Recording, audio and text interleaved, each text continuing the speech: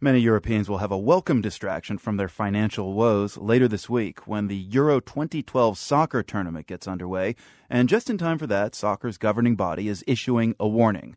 FIFA says many top players are putting their health at risk by abusing painkillers. See, a FIFA study found that almost 40% of players at the 2010 World Cup in South Africa were taking painkillers before every match. That can be dangerous, as BBC science correspondent Matt McGraw told me. If you're taking painkillers in a regular situation, it may be okay. But if you're taking painkillers and you're exercising very hard, you're putting an awful lot of pressure on your kidneys.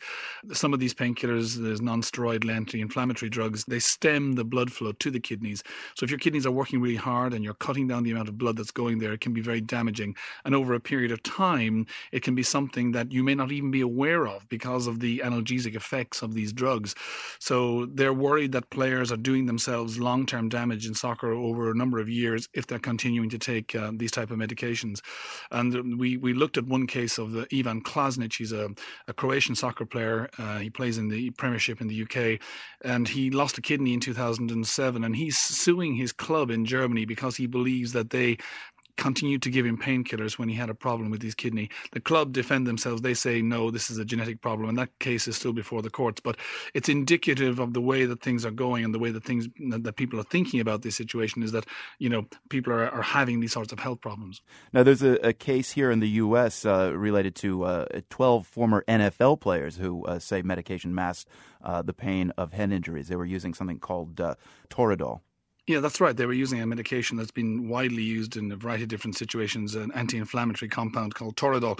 Their argument is that the players were given this medication often before games, before they incurred any injury, so that they were lined up, and as one player called it, a cattle call, where they were lined up and given a shot one after the other.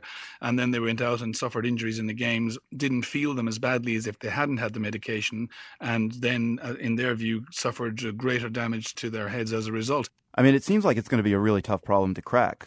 Players want to play, and if they're not playing, that means somebody else is playing in their stead.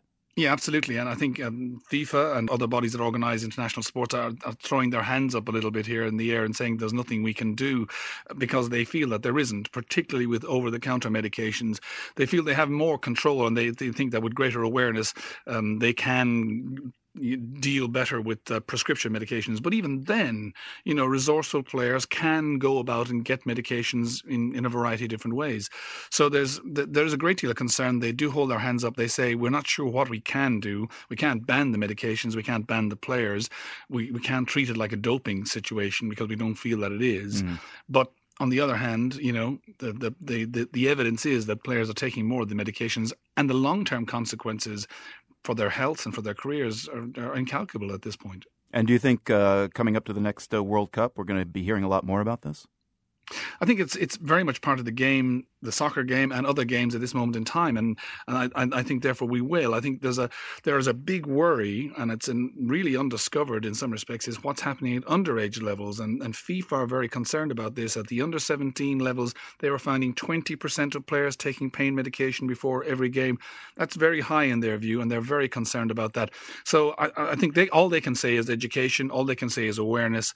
They can't put any sanction in place. And the nature of the game being what it is, the competitive nature of competitions where you want your best players for the duration of the competition, means that it is likely to stay with this. And there will be consequences down the line in terms of long-term impacts on health. BBC science correspondent Matt McGraw describing the dangers of painkiller abuse by soccer players and other athletes. You can read more about the FIFA report at theworld.org.